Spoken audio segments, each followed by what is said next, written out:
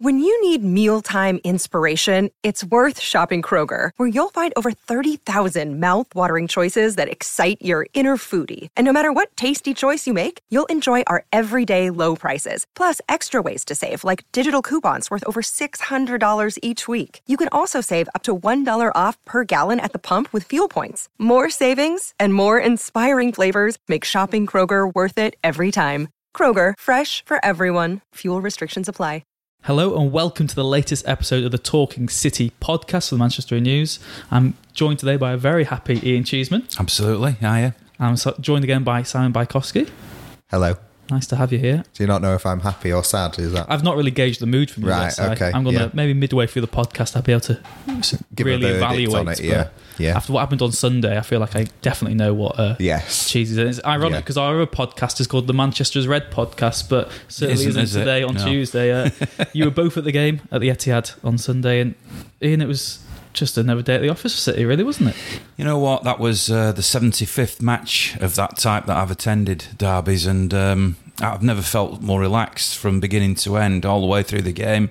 City were in complete control. They started off as they meant to go along, dominating sides just like they have been doing, whether it be one of the weaker teams, when it's a mid-table team like United, or when it's one of the top teams. It's an early dig in, isn't it? Yeah, early dig, get that one in. Stroking the ball around, completely controlling. I mean, that goal, obviously, that Gundogan scored at the end, isn't a big surprise from City, because they do that sort of thing all the time, and they set the stall out quite early. And I thought, well, you know, in years gone by, I've sort of had a bit of a knot in my stomach at Derby Day, not slept well maybe the night before, been you know, really nervous and wary of them, because it's the big Manchester rivalry, and that's how you're supposed to feel if you're a blue or you're red. And I didn't feel that way. And as the game went along, I spoke to fans at half time who said to me, I don't think City played that well, and actually I'm a bit worried now that only one up, United will bounce back and they'll come back into it like they did last year. And I just sort of looked at them and I thought, what are you on about? Are you not watching the game? That doubt's sort of gone from City, hasn't it? Yeah. Because there always used to be that pessimism in the back of your head. Well, it's clearly still there from a certain generation. Were you not nervous after the penalty, though? No, at all. Not at all. Never at any point was I nervous. I just watched the game completely. I just thought, well, if City need to get another, they'll go and get one.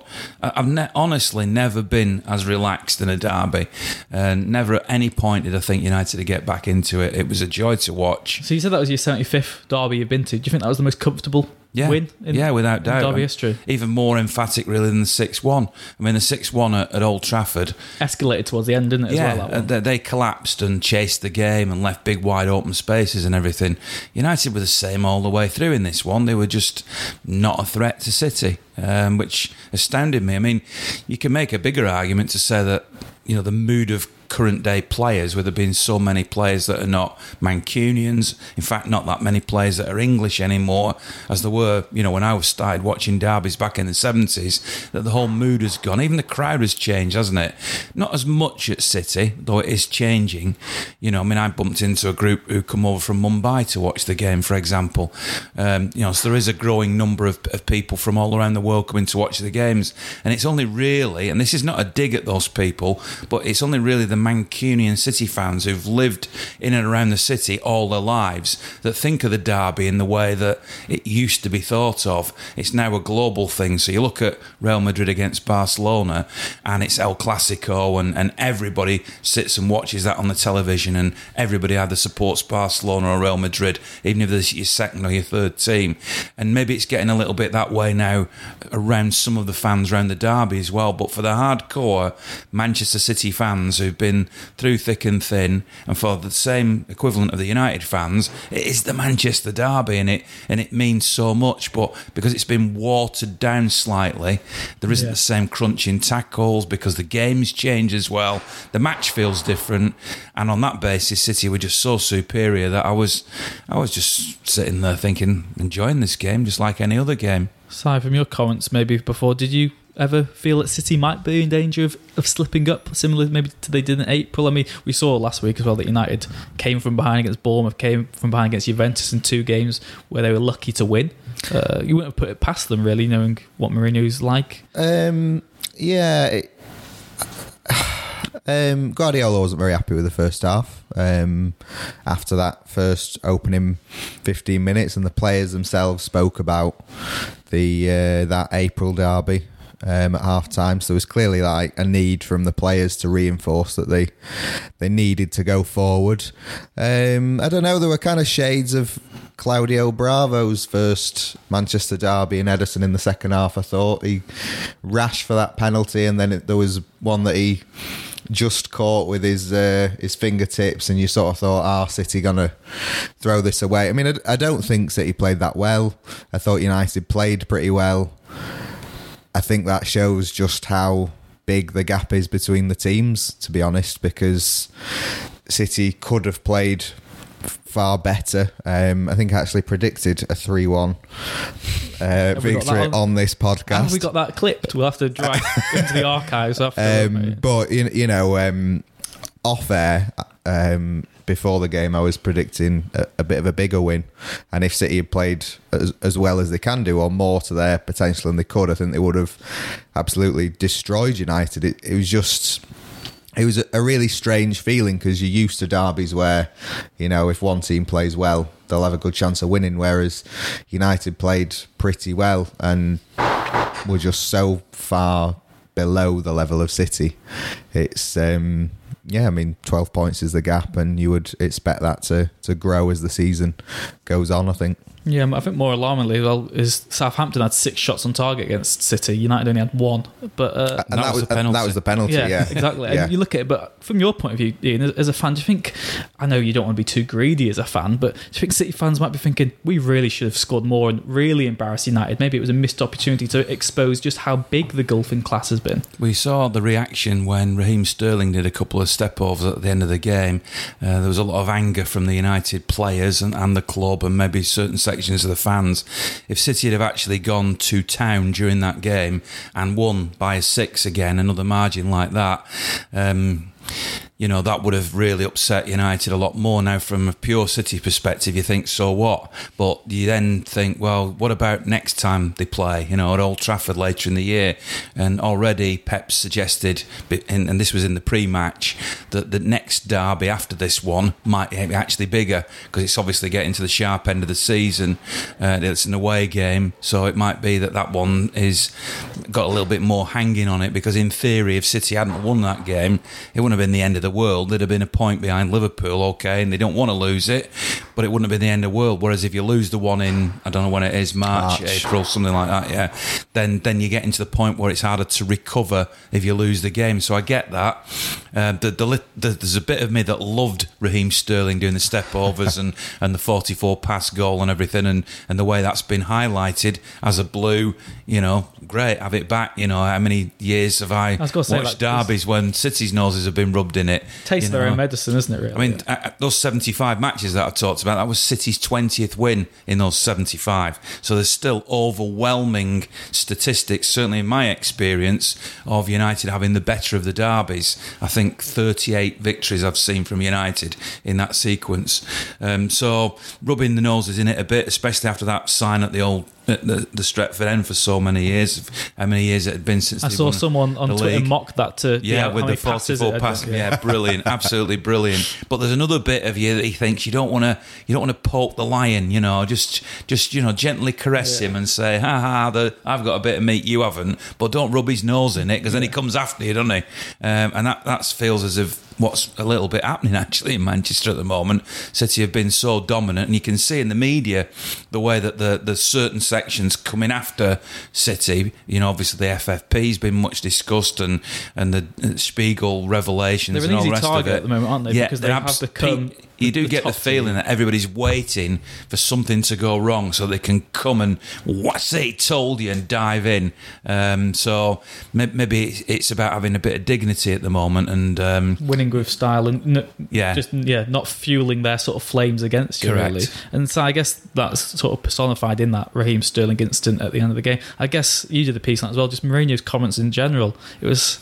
I think the biggest satisfaction for City, not what happened on the pitch, and the biggest satisfaction for City will be that Jose Mourinho remains in charge at Old Trafford, because I used to really rate him as a manager, and I thought his work at Porto, Chelsea, Inter and Real Madrid, stopping that Guardiola Barcelona team was phenomenal. And I think there is absolutely zero chance of Mourinho stopping this City team. And for him to come out afterwards and say City had 2 friendly games in the build-up to this. Well, yeah, City beat Southampton 6-0. When Southampton played United last, they drew 0-0. So that's not really a friendly game. It's only a friendly game if you make it. So, yeah, Shakhtar, very good team. And I think Paulo Fonseca was a bit sort of stunned to lose 6-0, but that's just how good this team are. For Mourinho to say City would have been in trouble if Fellaini had come on in the 75th minute. Big trouble. Well, we had 90 minutes of Fellaini and he didn't do anything. And as soon as I saw the team sheets, and I had to ask people who know a bit more about United than I do, just who was playing in that midfield 3. Because City, you've got Fernandinho and the Silvas, and it's well established. United to have Herrera, Matic and Fellaini. That is such a mismatch. And you don't need hindsight to acknowledge that, do you? You just knew straight away. It's not a football 3. It's just like 3 giant trees that you're just going to stick in the middle. It's like PE basketball class, isn't it? Yeah. Put the 3 tall people in the middle and just hope they're good. Yeah, and if you think that is the way to stop this City team and Pep Guardiola, then either you're living in the past or you've just got it completely wrong. So I think, as good as the Derby win was, I think of more satisfaction is that Mourinho just keeps on messing things up. His team selections are bizarre, which you're quite rightly highlighting, and I've got to say that the only time I turned to the guy next to me during that derby and had any concerns, and they were only minor concerns, but any concerns, and they proved to be obviously fruitless, was when Mata came on. That was the only time I turned and said, oh, now this is the one player that could damage City. Now, it didn't turn out that he did, but I just don't get how he's not the first name on the team sheet, perhaps apart from De Gea, in every single United team. But am I bothered? No. Well, it just shows, and I think a lot of combined 11s before the game, and you just couldn't take any City players out, because you, as a neutral or as a fan, you would want to see a team set up the way one of those teams on Sunday played, and you absolutely would not want to see the other way. Yeah. I guess part of that midfield battle, there's a lot of social media hype around Fernandinho's role on Sunday. For me, he was man of the match, I'd say, quite comfortably, the way he dictated midfield. But lots of United fans were furious he wasn't sent off. I saw lots of people saying there should be an FA appeal for the amount of clumsy sort of challenges he did and the Tottenham procedure. And that just sounds like sour grapes, really, from United. Even if Fernandinho wasn't on the pitch, they would have still won that game. And this is with Anthony Taylor, who everybody was saying was going to be red biased refereeing the game. So Pep didn't say that. No. But we can talk about it. But Fernandinho was my player of the year last year. I thought he was exceptional throughout. He was Mr. Consistency, and he threads it all together. And I remember asking Pep when I've had the chance to interview him or talk to him about the crucial role that Fernandinho plays, and his eyes sort of lit up like they do sometimes when you hit something that he agrees with.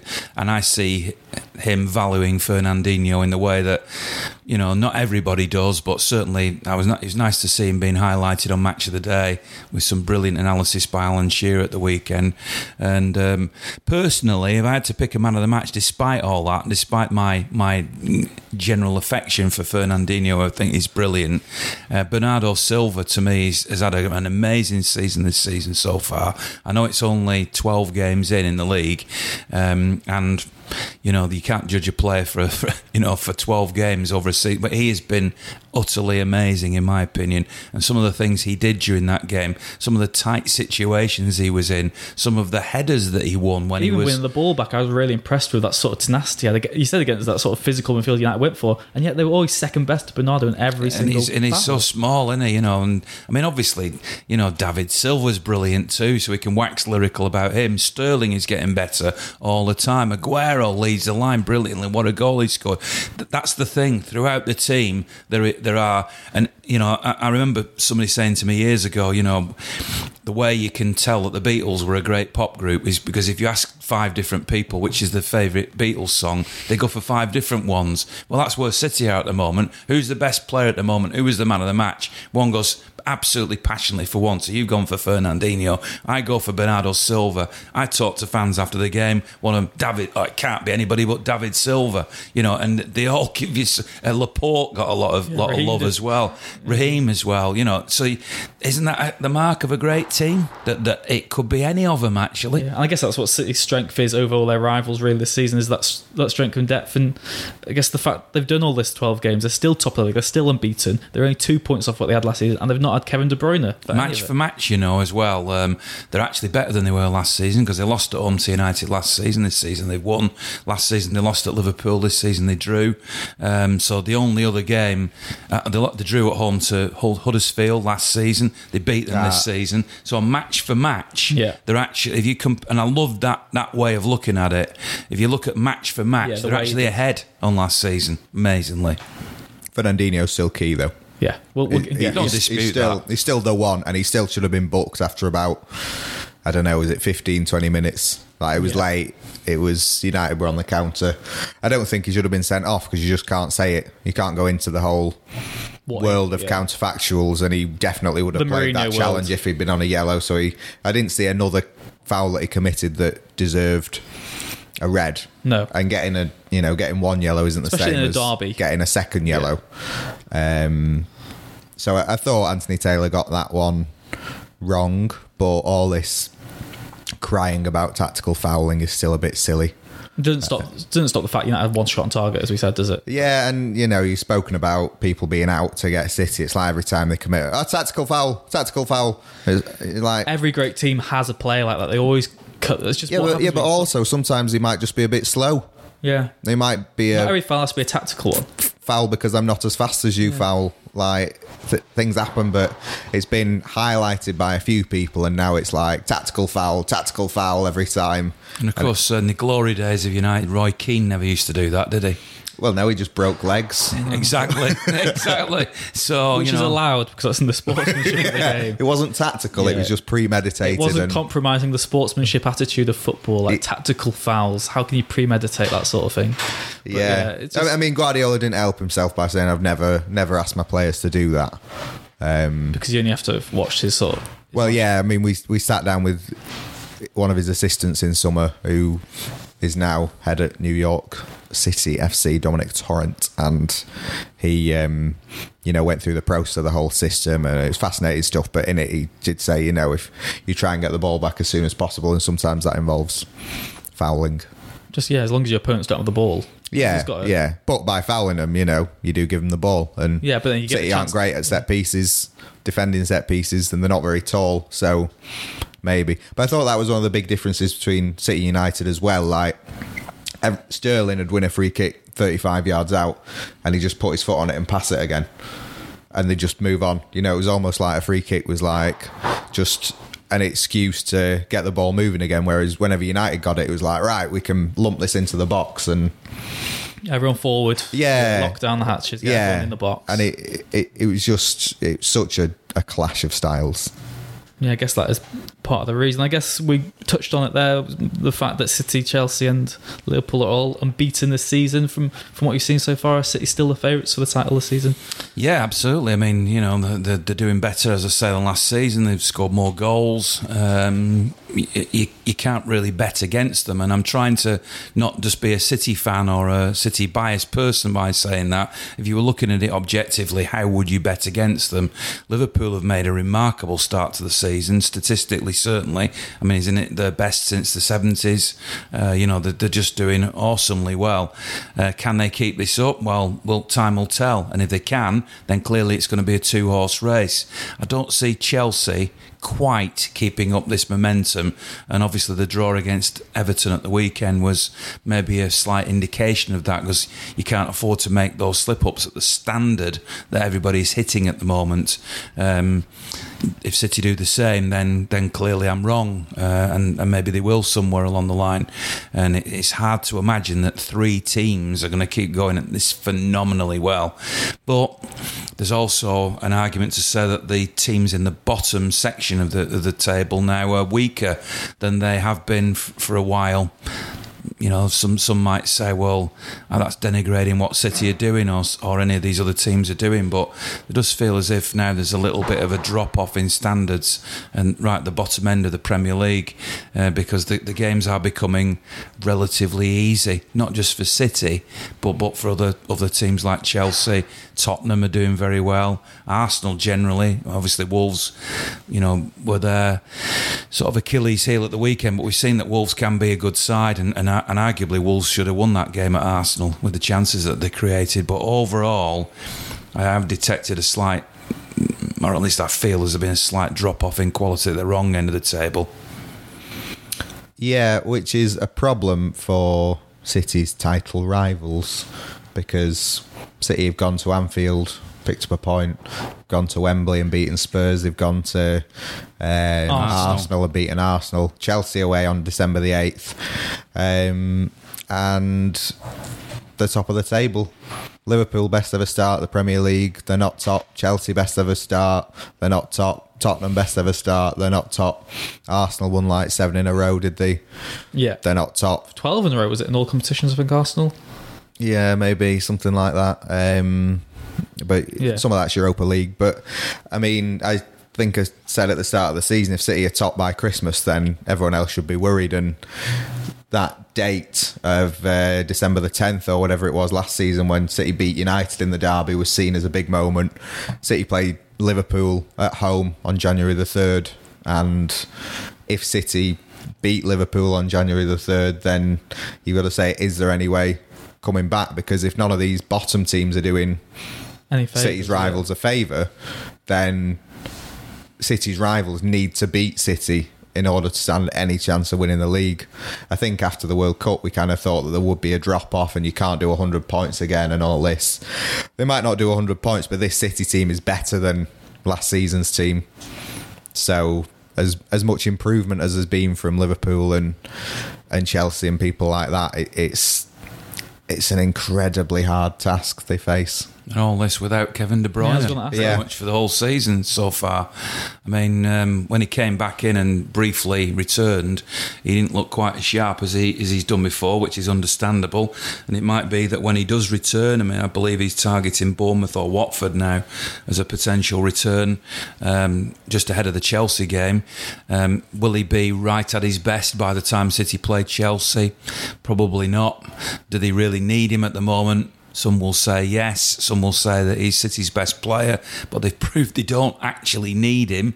And arguably, you mentioned Fernandinho, and certainly Ederson with Muric. We don't know what he's capable of, but Muric is a young, inexperienced understudy, and no obvious replacement like for Fernandinho, possibly Aguero. Those are the 3 key players sort of spine that if they were well, absent, that might be cause a bit more of a problem. But with the 2 Silvas and Sterling and Sane and the attacking creative players that they've got that are all interchangeable, you can actually live with Kevin De Bruyne. They've shown that. But still want him back. Yeah, especially the impact he had at Stamford Bridge last season, Kevin De Bruyne. He was the difference maker. Scored probably that pivotal goal early in the season. It proved that City really were meaning business. It wasn't just easy on the eye. It wasn't just a sort of fluky run of results. I remember that sort of being the defining one for me. Really, it proved that this City team means business. And like I said, Fernandinho probably is that one outfield player who doesn't have a like-for-like replacement. Sort of proves just how hard it will be. But yeah, that festive period is going to be really interesting for City. It's going to be exciting for you. I'm sure you 7 games in December. Very busy. That's Premier League. But there's also going to be a quarter-final of the League Cup in there. So 8 games in December. And a Champions League game. Hoffenheim. Oh, yeah, of course, yeah. 9. Call it 9 then. Lots of air miles for you as well there. Well, Hoffenheim's at home in that period, so there's no air miles in that one. You might want to fly to it. No, I think I'll just pop Do a down loop the around road. Britain. That'd be quite nice. I used to do them when I was doing blogs for the BBC, go the long way around just to make it more interesting, but I think we'll leave that one for now. No, I think we've got to. What's the longest one you've done? The longest round trip? Maybe unnecessary trip? I remember going with Chris Bailey, who of course was a one-time Manchester Evening News reporter, and we went to a game in it wasn't in Copenhagen, although City did play in Copenhagen. It was either Aalborg or Aarhus or somewhere like that we went to. And we went the long way around. We flew into Copenhagen, got the train over the longest bridge in Europe, went to Cyprus via... by the Czech Republic and obviously the Faroe Islands when I spent a week there. So there's been a few of these long-winded ones that have created great stories around them, which are great fun, but it's nice to be able to just go somewhere directly. When I come back from Lyon, I don't know, you didn't go to Kharkiv, did you? It was Stuart that went via Istanbul and 7 hours overnight and everything like that. So where are you going? How are you getting to Lyon? I'm flying direct from Manchester to Lyon. Are you? But back via Brussels. Right, Bit okay. of chocolate for Christmas, Still. That sounds nice. What? We can do this off air. No, I think this is... Well, what are you It's doing? very, very dull.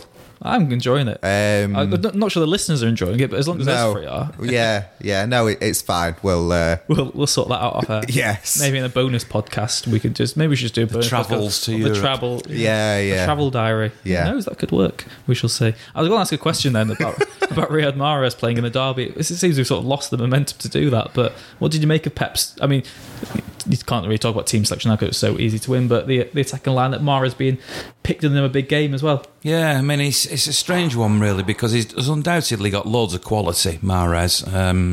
His touch, his control, and he reads the game. However, I still see him doing the predictable and cutting inside.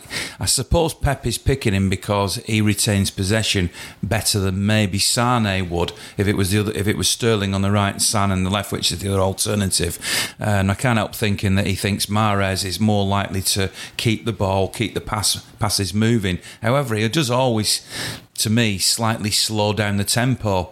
But it worked. Who am I to question Pep Guardiola? Blimey, he's top of the league with the best City team that's ever existed.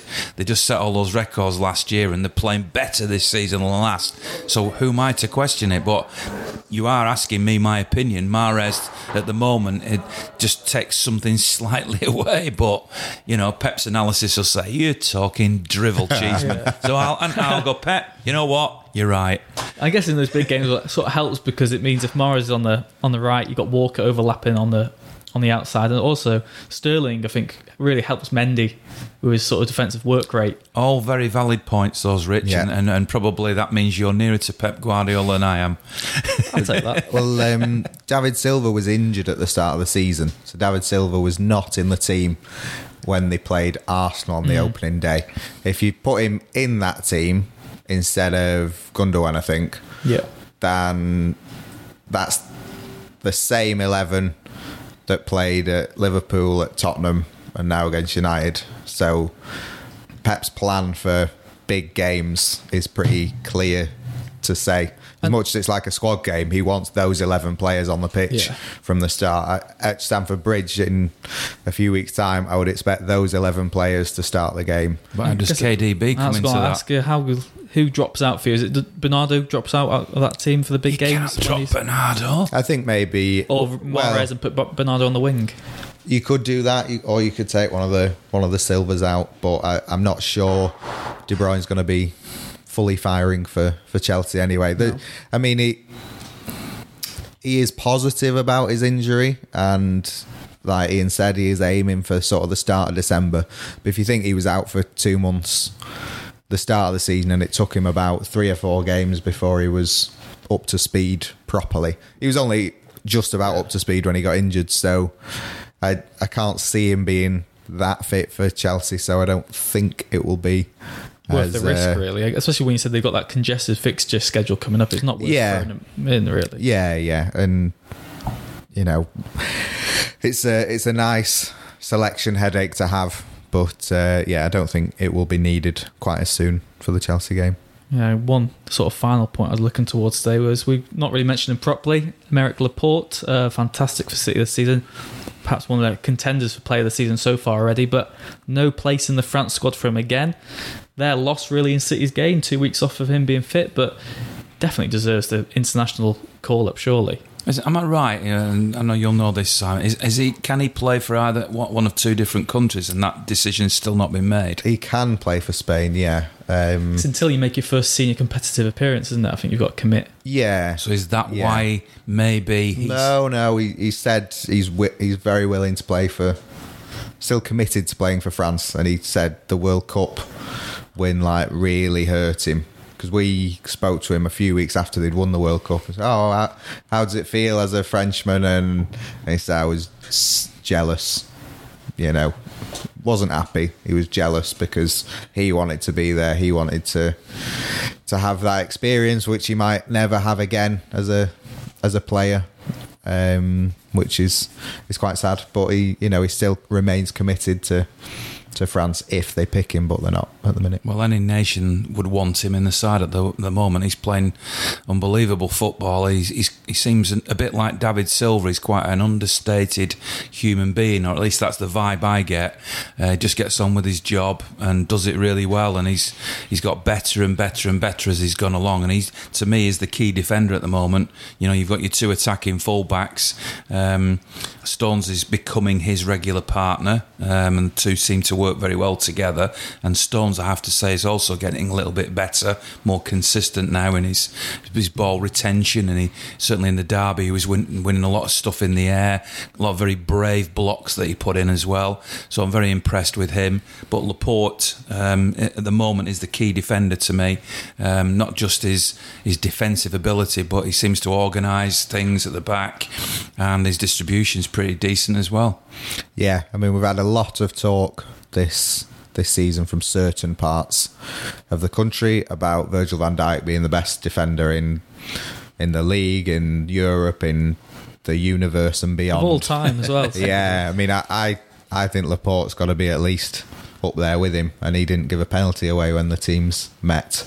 I guess it depends what you look for in your team. Liverpool need sort of a rock, don't they, at the back, someone who just heads everything away. Whereas Laporte's sort of style, I think, suits City more. I think if City had the choice, I think Laporte's a better fit to City than Van Dijk would be. It does, but I think, I think people disregard some of Laporte's best qualities. I think he's seen as like this ball-playing defender that can launch a 40-year-old crossfield, but he absolutely loves roughing it with strikers. I remember him having a spat with Jamie Vardy in one of his first games for the club, and he really loves the physical. He's a defender that loves defending, and I think, in the perceptions of Pep's pretty footballers, that sometimes goes unnoticed, but he's really well suited to the Premier League. And at the start, his partnership with Stones did not look great last season. They looked like they were trying to do the same thing, and then they were getting caught out because you kind of need a pair, but they top marks from this season. They've been working really well, and I know the clean sheet run is over for City, but they've still not. It's still Newcastle, which was mid-September. Yeah. Last time they conceded from open play was then, because they've only let in 2 penalties since then. So, Ian, I guess finally today we'll discuss who for you has been City's best player of the season. I know you said Bernardo earlier on. Yeah, I'm sticking with that. I think he's had a fabulous season. Even back to pre-season, he seemed to hit the ground running. What impresses me about him is not just his creative side, because I love creative players, and they're the players that probably stand out for me always, and always will be my heroes, if you like. I do admire all of the negative stuff that has to be done, the dirty side of the game. Yeah. Absolutely, and Fernandinho, the way he nicks the ball and gets possession back. I think the goal, I think it was Aguero's goal in the derby, well, not everybody would have necessarily noticed, but he nicked the ball and got it forward, and he did that a lot, and he does that a lot, and that's the other side of his game, and he's creative too. And David Silva, wonderful player, finding pockets, movement. You almost take those sort of players for granted, don't you? Because you see them week in, week out, and their standards are so high. But Bernardo has just added something. When I'm sitting there, I'm thinking, I count how many times I go, wow, you know, and I've been doing that a lot with Bernardo and recently. And How many times have you done it recently? I haven't counted it, but I have done it a lot of times. He needs to get a ticker, doesn't he? And I just thought he's surrounded like by 4 players here. They're all bigger than him, and he's actually just about to lose possession, and yet at the end of it all, he emerges with the ball, and you think, how did he do that? And that's one of those wow moments, Simon. You know that? Oh yeah, I'm well aware of them. I wanted to know if you had like a tally going or no, I don't have a tally, but. Maybe I should start one, but he's just been awesome. Love his attitude, love the way he's been, as I say, combining both sides of the game. So to me, so far, he's the man. So do you echo that belief of Ian? Almost. I do, and I think it's a really good way of describing him, because I think De Bruyne last season was that player. He had moments where you just thought, that is ridiculous. That should not be legal on a football pitch. It's that good. And Bernardo has been that this season, and although certain podcast hosts may have previously said that City wouldn't have missed Bernardo had he not been fraudulent. Yeah, I can't remember who said it now off the top of my head, but they might have been sat very close to me. I think Bernardo has been the reason City haven't missed De Bruyne this season, because he's played in that position. He's not done quite the same role, but he's just been brilliant, and he has exceeded expectations more than most. The only reason I hesitate is because drum roll. Can you put one in, Ash, please? Because I love Bernardo so much, and I thought from summer he was going to be really good, so I put him in my fantasy football you tipped team. Everyone, I think, in one of the first podcasts as well. Yeah, so. And he's good, but I don't think he's. We're going to get to the punchline of this. Come on. Who's it going to be, Simon? That's a fantasy football team that has Matthew Darmian on the bench. As someone who's sat through 75 derbies, Ian, good things are worth waiting for. That's true.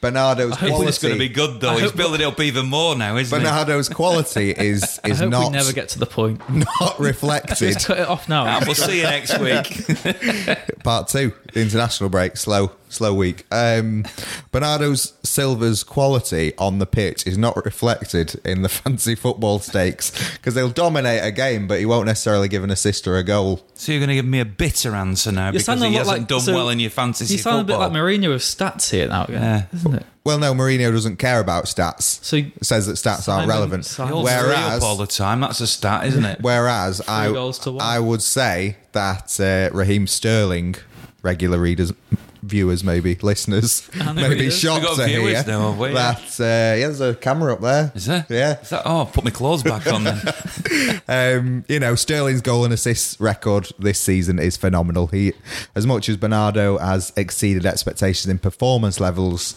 Sterling's record, I think, is ridiculously good. It's that of a world-class player, and I don't think necessarily anyone was expecting that. So, for different reasons, Bernardo and Sterling. And he's been rewarded with his contract, which I think is a big relief for everyone. I'm sure the City fan, and you must be delighted to see. Absolutely. Raheem. I mean, he's come on so much in the last 12 months.